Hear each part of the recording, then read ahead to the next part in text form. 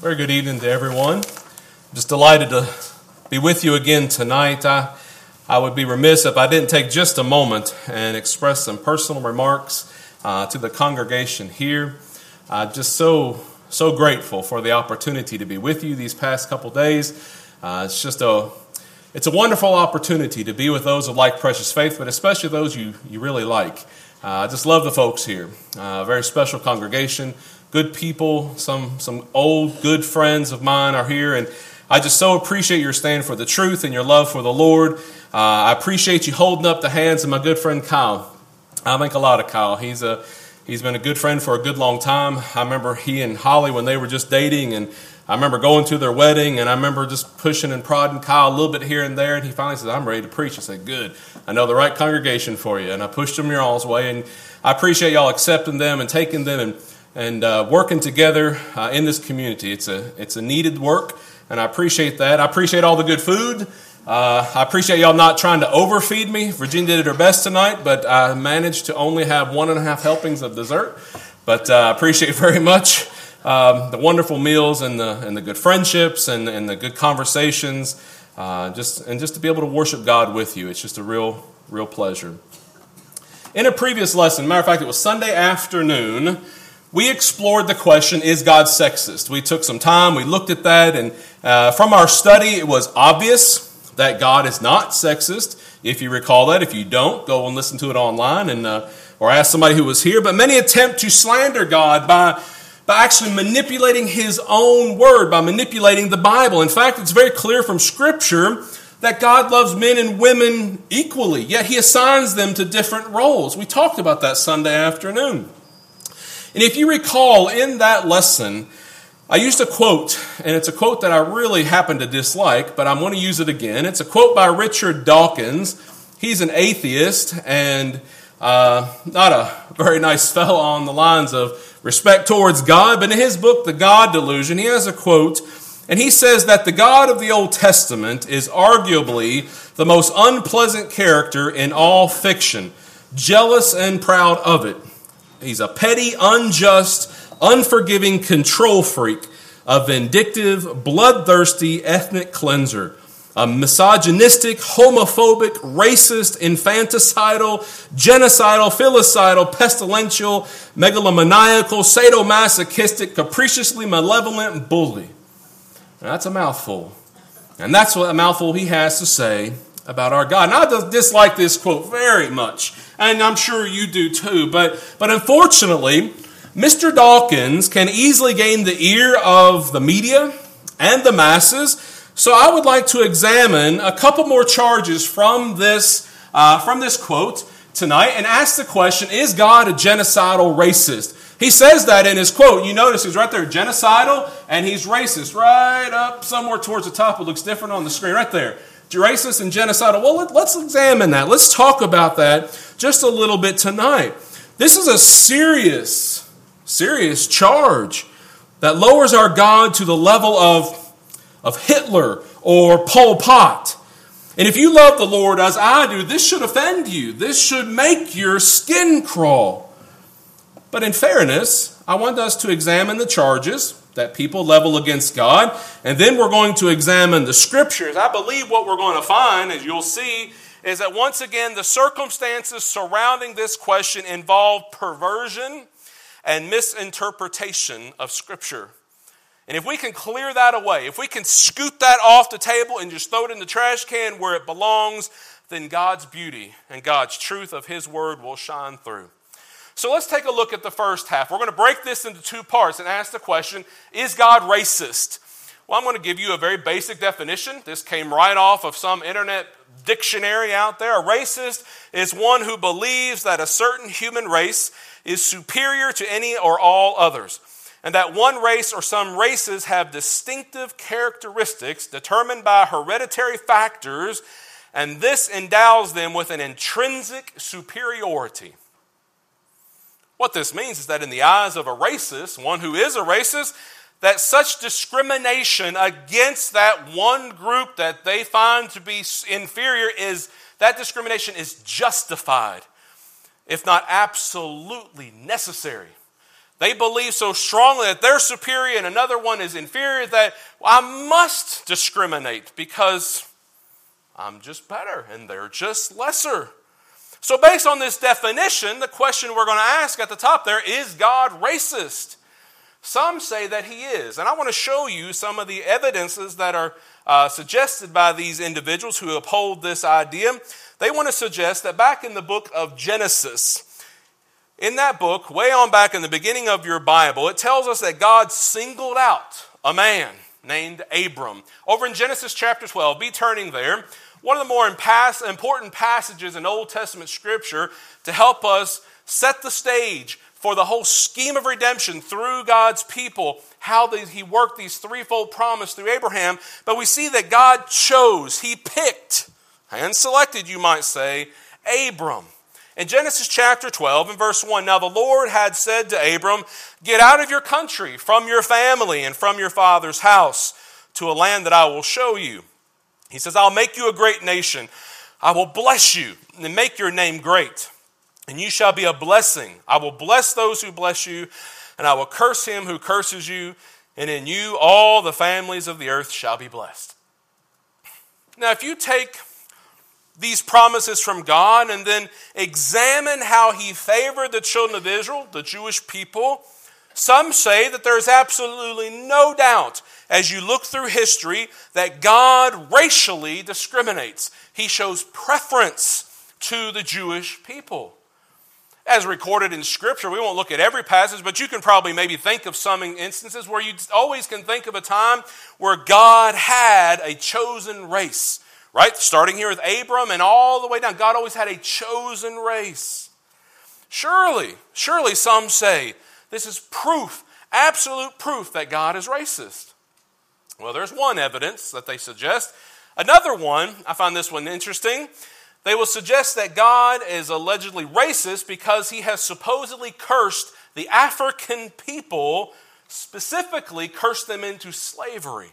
And they'll go to Bible verse and try to prove this. In fact, I have actually read some transcripts and some articles that in years gone by, teachers used to claim that God cursed the descendants of Ham, who was one of Noah's sons. God cursed the descendants of Ham because Ham saw his father naked after a night of drinking, and he went and told his brothers. And because of that, he was cursed. We read over in Genesis chapter 9, turn back just a page or two from where we read just a moment ago. In Genesis chapter 9, we read in verse 25, then he said, cursed be Canaan, a servant of servants he shall be to his brethren. Well, that seems like an open and shut case. Canaan's curse. We see a curse here to the descendants of Ham. It was actually, if you notice, it's since the descendants of Ham, if you do a little reading and research through your Bible, some of the descendants of Ham settled in Africa. It was a logical conclusion then that humans, right, if they're descendants of Ham, those were going to be servants of servants. So the logical conclusion was those ones settled in Africa, that humans with more melanin in their skin and their ancestral heritage from the continent of Africa were justified to be enslaved by all others from that verse. So obviously God's racist, no doubt. And both of these charges against God come from plain, old-fashioned, nothing fancy misinterpretation, misunderstanding, and perversion of Scripture, of the biblical narrative. Let's go about correcting these misinterpretations, if you will. First, let me just point out, God did not curse Ham for what he had done. God did not curse Ham. It was Noah who was speaking in verse 25. If you don't believe me, look at verse 24. Verse 24, Noah awoke from his wine and knew what his younger son had done to him. Then he said, well, that's pretty easy to tear that one down, isn't it? Verse 25, he said that. And then he said, blessed be the Lord, the God of Shem, and may Canaan be his servant. You see, it was Noah who spoke the curse, and he didn't curse Ham. He cursed Ham's son Canaan. So, I mean, just they're completely wrong on this one, all from the beginning. It was actually a more drastic curse to level against a man's son than it was to level the curse against the father. Because that curse was against his progeny, against his descendants. So Noah spoke this curse against his grandson, Canaan. Now, it is true. It is true that at least two sons of Ham, and we see in Genesis chapter 10, we won't take the time to read it. I believe, no, I didn't even put it on the wall. You might want to scribble down on that blank side over there. In Genesis chapter 10, verses 6 through 20, you can go and read there, especially if you like to read some tricky names. In Genesis chapter 10, verses 6 through 20, you see that it's true that at least two sons of Ham, Cush and Mizraim, settled in Africa. Some translations go ahead and translate those two names into the countries that we know better as Ethiopia and Egypt. And you see Puts in there, and you see in Canaan, these four sons, two of them absolutely settled in Africa, Egypt and Ethiopia specifically.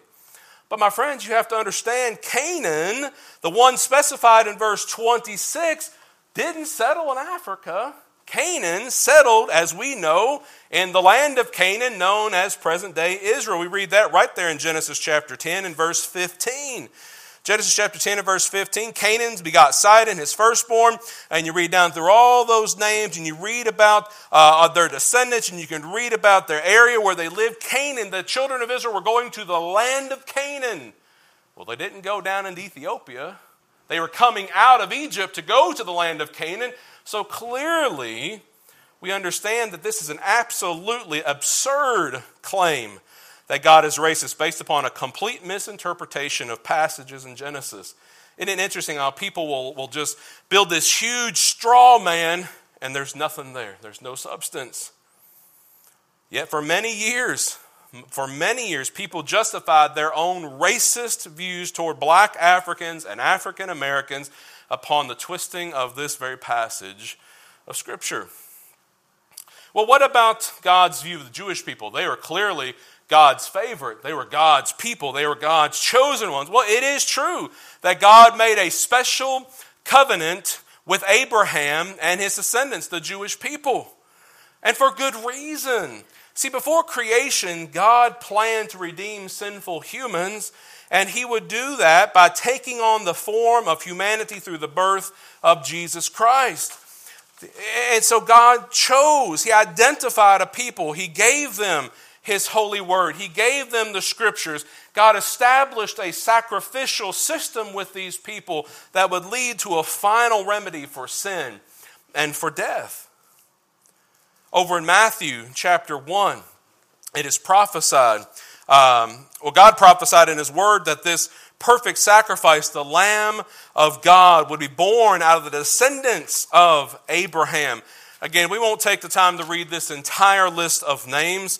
I've seen people attempt to read this in worship and they just butcher it. I'm not going to do that. And in Matthew chapter 1, we're reading the first 17 verses. You can pick a few key names out of here. The first verse says the book of the genealogy of Jesus Christ, the son of David, the son of Abraham. That's all we need to see. But you can see Abraham begot Isaac, and you can scoot down and see in verse 6 that David begot Solomon. You can scoot on down to where you get to where Jesus, in verse 16, Jacob and Joseph begot Joseph, the husband of Mary, of whom was born Jesus called the Christ. You see, God's plan to redeem all mankind had to come through some lineage. And God chose Abraham not based on race, but based on faith. The truth of the matter is God did choose Abraham. Yes, he did. Abraham was handpicked. He was selected, but on the criteria of faith. In fact, if you were going to make the argument that God is racist based upon his choice of Abraham, that means God prefers Chaldeans, Babylonians, not Jews. Abraham was a Jew, was a Babylonian. He wasn't Jewish. And so it was Jesus, God made flesh, who came to redeem all who would receive him, both Jew and Gentile, came through the lineage of Abraham. God needed a line in order for all nations to be blessed through Christ Jesus, and that line happened to be chosen to be through Abraham. So God choosing Israel wasn't simply about Israel. It was about God making his name known and God offering salvation to the rest of the world through the lineage of the bloodline of Abraham. Perhaps you're sitting there recalling, as I did as I was studying, that God also judged Israel. God judged Israel as he did other nations. You can read over and say, for example, 2 Kings chapter 17. God judged them harshly for their sin. And so if he's truly racist, he certainly wasn't consistently racist. God wasn't playing favorites. Not in that sense, not based on race. And God is definitely not racist. Whether Jew or Gentile, we must all give an account to God. So, is God racist? Well, the answer is no. Absolutely not. And this brings us to the second part of the charge that we want to examine today.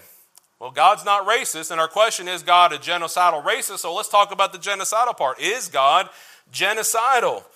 Well, perhaps you're asking, well, what's genocide? And in case you don't know, let me give you a definition.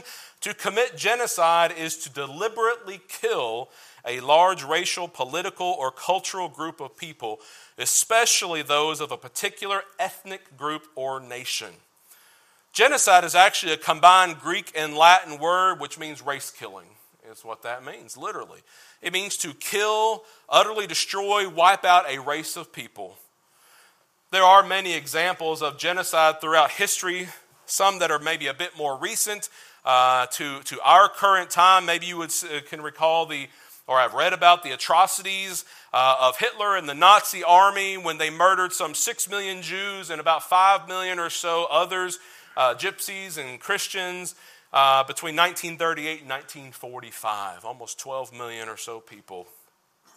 There were over 2 million genocidal killings of Cambodians by Pol Pot's Khmer Rouge army between 1975 and 1979. We can read of, in fact, I recall a period of about 111 days when in 1994, about 800,000 Tutsis were in Rwanda, were brutally murdered by militia of the Hutu tribe. Maybe you recall that. About the same time, between 1992 and 1995, the Serbs of Bosnia-Herzegovina committed ethnic cleansing by murdering over 300,000 Muslims in Bosnia. These are some more current, recent examples of genocide that humans have perpetrated on one another. Such merciless killings, brutal killings of groups of people are repulsive, just disgusting to us. They go against our sense of morality and freedom and justice. So the question is, could God engage in such atrocities against a people or a race of people? Is it possible that he is genocidal? Well, the purported evidence is that people would suggest is that he is indeed genocidal because God did instruct the children of Israel to completely kill many people, completely wipe out races of people. And this is a very hard or solid evidence. When you go and look at passages like Deuteronomy chapter 20, let's turn back to that. Let me show you just a couple verses together. Deuteronomy chapter 20, and we can read in just verse 17, but you shall utterly destroy. That means not one's left. Utterly destroy them, the Hittite and the Amorite and the Canaanite and the Perizzite and the Hivite and the Jebusite, just as the Lord your God has commanded you. Not just one race, but there's several mentioned here. God commanded to go kill these races of people, wipe them out. You can read over in Joshua chapter 10, if you want to turn just a few pages over that way to the next book. Joshua chapter 10, you can read in verse 40, a very similar passage. So Joshua conquered all the land, the mountain country and the south and the lowland and the wilderness slopes and all their kings. He left none remaining, but utterly destroyed all that breathed as the Lord God of Israel had commanded. And these are just two verses. There's many examples of God saying, go utterly destroy, wipe out, kill every man, woman, child, and animal of these people. And because of passages like these, people such as atheist Christopher Hitchens have accused God of genocide by saying that the Canaanites were pitilessly driven out of their homes to make room for the ungrateful and mutinous children of Israel. Now, I will concede that from one point of view, he's absolutely right. If you look at this a certain way, if you fail to seek a true understanding that it does certainly appear that Jehovah God is a merciless deity that in anger just wipes out entire races of people. But is that truly the case? I think to understand this question and answer it, we have to look at God's motivation. Why did God say, go kill these people? First, let's establish that any killing in the Old Testament, any killing by God that he commanded was not genocide. It just certainly wasn't. He was motivated by moral concerns, not by racial or ethnic issues. Not concerns of race. Genocide simply is not within God's nature. If we want to look at some passages together, we have a few extra minutes tonight. Let's take a look at just a few verses together and see the nature of God. He's charged to be a genocidal racist. Well, let's take a look. Let's look at Psalm 103. Just look at one verse in this psalm. Psalm 103 and verse 8 says, the Lord is merciful and gracious, slow to anger and abounding in mercy. I doubt very seriously that those words could have been used to describe Adolf Hitler. God is merciful and loving and patient. Turning over Psalm 145, we read over here about God's nature and that he is holy and God is righteous. Psalm 145, verse 17. Plain it says, the Lord is righteous in all his ways, gracious in all his works.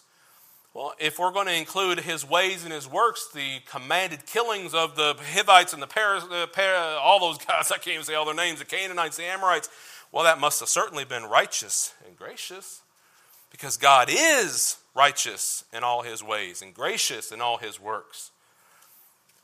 Psalm 119 and verse 137, just turning back a couple pages. In Psalm 119 and verse 137, righteous you are, O Lord, and upright are your judgments. Your testimonies which you have commanded are righteous and very faithful. God is fair. God is just. And then one more in Psalm 96. Psalm 96 and verse 13.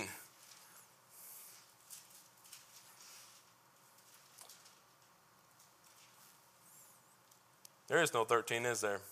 Yeah, there it is, right there. My Bible's the one that splices it in. 12 and 13, let the field be joyful and all that is in it. Then all the trees of the woods will rejoice before the Lord, for he is coming to judge the earth. He shall judge the world with just anger and violence and genocidal wrath. No, he'll judge the world with righteousness and the peoples with his truth. This is who God is.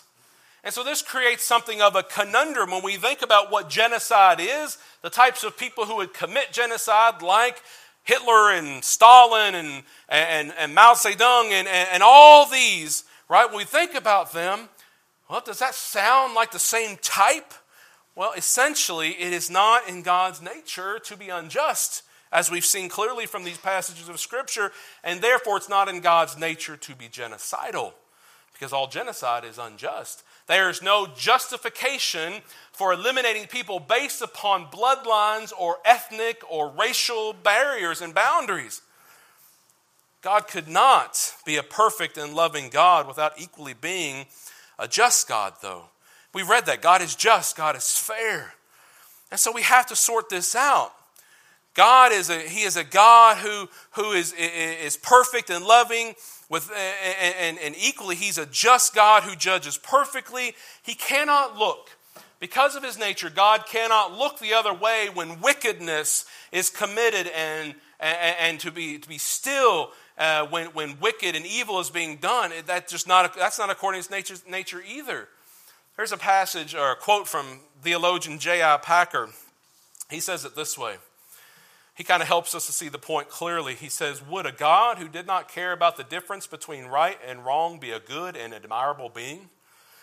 Would a God who puts no distinctions between the beasts of history, the Hitlers and the Stalins, if we dare use names, and his own saints be morally praiseworthy and perfect? Moral indifference would be imperfection in God, not a perfection, but not to judge the world would be to show moral indifference. The final proof that God is a perfect moral being, not indifferent to questions of right and wrong, is the fact that he has committed himself to judge the world. we have to understand God judges rightly because he is perfect. God is holy. God is loving. For God to act differently would make him less than God. So to complete our understanding on this subject, we must determine why then God commanded that an entire people and nations and races be destroyed. So let's ask, what are God's reasons? Well, the reasons are quite simple, actually. Moses told the children of Israel why God commanded the destruction of the native peoples of the promised land back in Deuteronomy chapter 9. If you'd be so kind as to turn back there, it's one of just the last couple passages we're going to look at.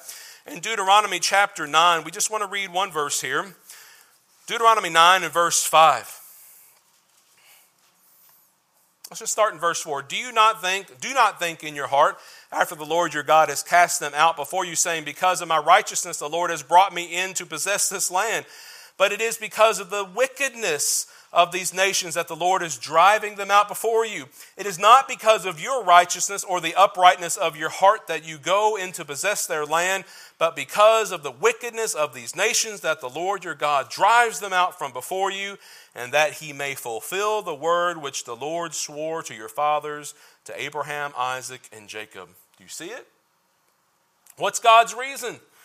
It says here that ridding the land of the Canaanites, ridding that land that was promised to Abraham, it wasn't because of any righteousness, anything that the children of Israel did. So that's certainly not the reason. God's certainly not showing preference to them for their race. No, he did this because these people were wicked. The Canaanites, the Amorites, and these people, this land was to go to Abraham as God promised, not because of the Israelites' righteousness, but because of his promise to Abraham, and the people were driven out because of their wickedness, just plain and simple. The people who lived in the land of Canaan, these ones who critics of the Bible will say that God used to prove that God is a genocidal maniac or something such as this, you have to understand that these Canaanites were idolaters. And that's about the best thing they did.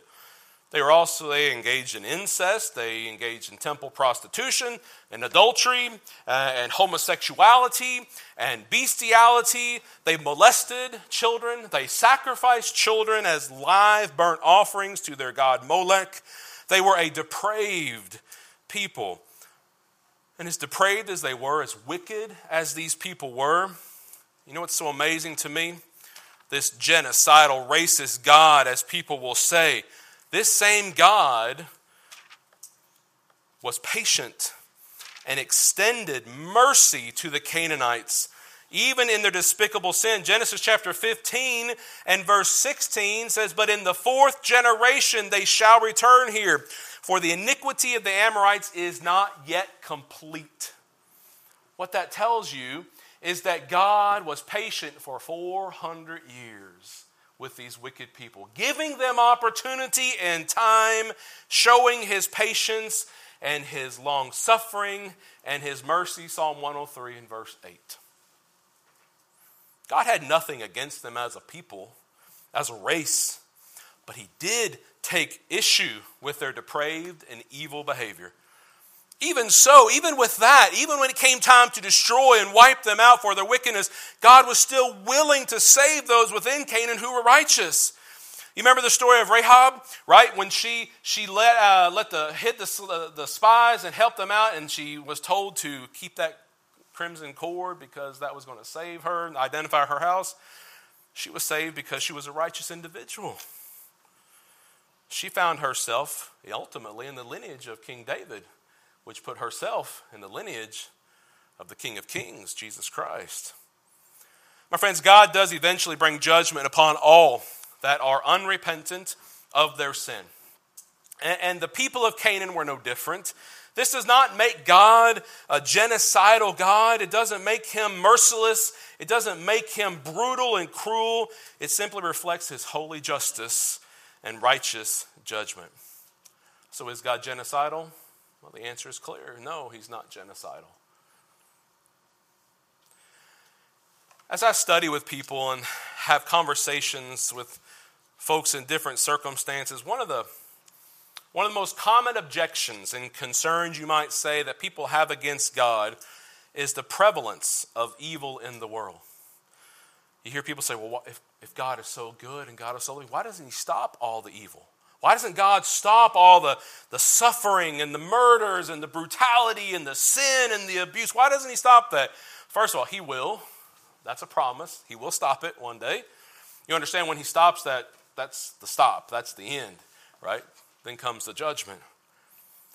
And yet, when God does act in this life, in this time, when he does act to stop such evil as things like this, as with the judgment of the Canaanites, people say, whoa, God's just too harsh. So he's not harsh enough, but he's too harsh. Which is it? My friends, if a holy, righteous, all-knowing God really exists, wouldn't we expect him to measure out judgment to evildoers? To those who reject him and reject his standards and reject his law? Even if we can't fully understand why he had peoples like the Canaanites utterly destroyed, which I think we can, but even if we can't, we can be confident that God has good reasons. Isaiah 55, verses 8 and 9 tells us that God is God, and we are not. For my thoughts, he says, are not your thoughts, nor are your ways my ways, says the Lord. For as the heavens are higher than the earth, so are my ways higher than your ways, and my thoughts than your thoughts. Many do, and we may struggle at times understanding God and his methods of justice and judgment. But my friends, by faith, we must acknowledge him as the awesome and holy God that he is. And we must give thanks for his wonderful grace and mercy. I think when I stop and consider the people like the Canaanites, I'm reminded I don't want to fall in the hands of an angry God. I don't want to find myself there with his full wrath and his judgment. I want to make sure that I am a beneficiary of his grace and his mercy. I like this slide. Grace is what God gives us when we don't deserve, and mercy is when God gives us what we do deserve. Think about that a little bit. We deserve death. We don't deserve the blood of Jesus Christ, but he shed it. He gave his life for us, and that's what we're going to sing. I gave my life for thee. You know, when you think about God requiring, calling for, commanding the merciless killing of innocent people, I can only think of one time God required the death of an innocent person. That was his son on the cross. And that was necessary. His perfect blood, Matthew 26:28, was shed for the remission of sins. It was necessary so that you and I could have a hope of heaven. That's grace. That's mercy. He shed his blood for the remission of sins, and we are told in Acts 2 and verse 38 to be baptized for the remission of sins. You know what that tells me? You take those two verses together, his blood shed for the remission of sins, and we're baptized for the remission of sins. So that puts baptism and blood together somehow, doesn't it? And so it's in the waters of baptism is where we contact the blood of Christ. It's often said that baptism is where the grace of God meets the obedience of man, and sin is washed away. The blood is applied. Jesus gave his life for you, and he gave his life for me. And that's what we're going to sing right now. The precious blood that Jesus shed, that we might be ransomed, redeemed, bought back from the dead. Dead in our sins, dead in darkness. But by the blood of Jesus Christ, we can have a new life. We can have a redeemed life. We can have a hope-filled, sanctified life. We can take a benefit of the grace and mercy of Jesus Christ and God Almighty. But we have to take advantage of that. We have to come to Christ. We have to believe that Jesus Christ is the Son of God. And believing that, we must be willing to confess our faith before mankind. And if you believe that Jesus is the Son of God and you're willing to come to the front here and say, I believe that Jesus is the Son of God, that's what confession is. We confess that. And we're willing to repent of our sinful ways. Whatever that is, whether you're engaged in the sin of gossip or adultery or pornography or addictions or just good old-fashioned lying and stubbornness and independence from God, you turn away from that and you turn back to the Lord. Repent. That's what he always says. Repent, repent. You look at all the churches there in Revelation chapter 2 and 3. Repent, turn back, repent before I remove your lampstand. My friends, we have to understand, if we'll repent, having believed and confessed, if we'll repent, then we can be immersed And water is prepared right behind me here. You can be immersed this evening and take advantage of the blood of Jesus Christ that was shed for the remission of sins, the remission of your sins. He gave his life for you. Will you give your life to him? If you will, make your way down to the front. Right now, as together we stand to sing.